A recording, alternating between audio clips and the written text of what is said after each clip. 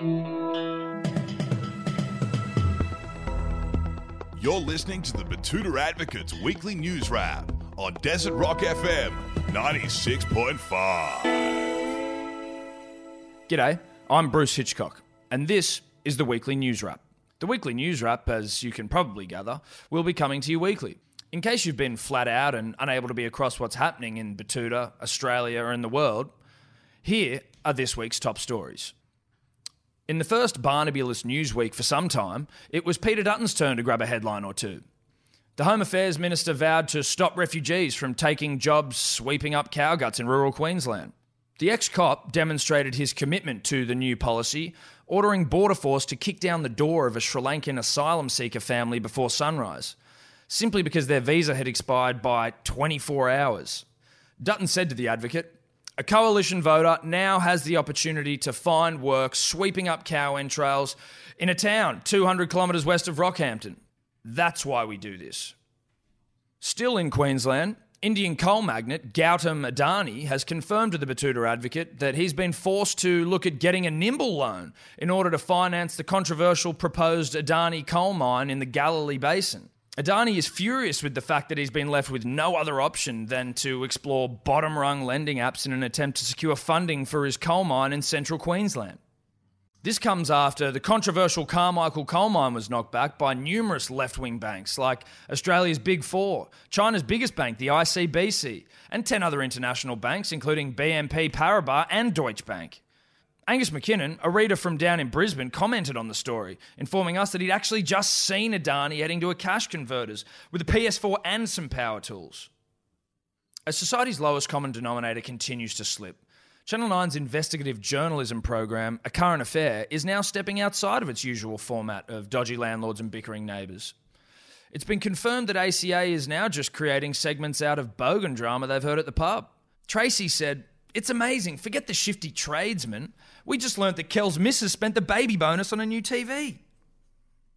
In hard-hitting local news, Ice Cream and Milo got the nod last night as a suburban mum acknowledged that her dinner was a little too experimental. Mum's most recent crack at trying her hand at a completely new style of cuisine resulted in a glorious face-saving climax as she revealed that Milo and some plain vanilla ice cream were the go last night. Many of our readers wrote in with their Milo and ice cream stories, including Zali Nitschke from Sydney, who told us about her mum's interesting mussel soup. Elsewhere, an elite private school has been unable to guarantee a pedo-free education for its pupils, despite slogging parents for 30,000 clams a year. The private school says that aside from the 20 or so pedophiles that have been caught lurking their halls over the last couple of decades, you really can't get an education like theirs anywhere else. The prestigious college refused to comment on their pedo to non-pedo teacher ratio, but says their new bagpipe program really should be the thing we're all talking about. Craig Hutchison, one of our readers from the French Quarter, pointed out that at least they can guarantee the perpetrators won't be working or lower middle class. To music news now, and Spotify has curated a brand new playlist that features all the songs most played by drunk white chicks. The music streaming platform has called this new playlist White Girls on Rosé and is expecting to see huge numbers flowing in. Donald Treble, the head of data and analytics at Spotify, said that he noticed a sharp spike in the number of Biggie Smalls and Gwen Stefani streams on Saturdays and discovered that there is a huge demand for that kind of music. Uni's back, and a student at the Betoota Polytechnic College died internally yesterday as he began to tell his classmates a little bit about himself during the beginning of semester icebreakers. We've obtained footage of John, a 21-year-old media student, giving the class some information about himself. He says in the video, "Yeah, this is my second go at uni. I came here right out of school and just got way too into bongs and I fucked everything up. Lost good friends, lost my girlfriend. She left me for some double polo shirt wearing rugby union fuckboy. But, yeah, from Brisbane originally. Play some golf in my spare time." Overseas now, and the world's oldest human being has spoken to our reporters about the secret to living longer. Nabi Tajima, the 117-year-old Japanese woman, says she owes it all to standing desks. In the mid-1930s, the PR agency she was working for allowed her to have a standing desk installed in her office. She said the bosses were really good about it, considering the fragile economy that existed in Imperial Japan at that time. Tajima explained that it was a workplace quirk that she kept up for many years, right through the World War until she retired to focus on her travel blog in the early 2000s.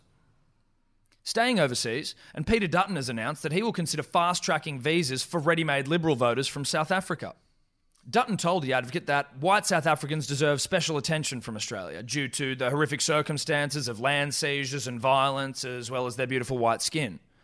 South Africa's new president, Cyril Ramaphosa, is pursuing a policy of appropriating farmlands without compensation for redistribution to black South Africans.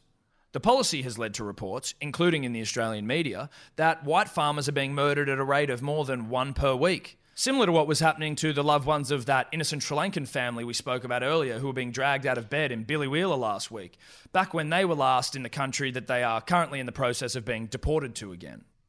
To our final Dutton-related story of the week, and Australian cricket vice-captain David Warner has phoned Peter Dutton to ask whether he could ban certain South African people from getting visas. Warner, who completely dropped his bucket last week after copping some verbal heat from SAFA wicketkeeper Quinton de Kock, phoned the minister to request that certain players be prevented from entering the country in the future. Warner was heard saying, come on, Pete, fuck him." After having his request denied, Warner was then heard saying he would call Barnaby, see if he could stop one more dog getting into this country. Finally, in sport, the Caucasian club captain of the Dolphins is reportedly comfortable enough around his Polynesian teammates to start saying oos. Toby Johnson, the club stalwart, took a giant leap of faith after the trial game against the Boulia Bulldogs on the weekend, telling one of his teammates they had played a mean game, oos. Johnson said it felt a bit weird, but now that he's got the first one out of the way, he's excited to start trotting out words like mana, toko, shot, sole, and scucks.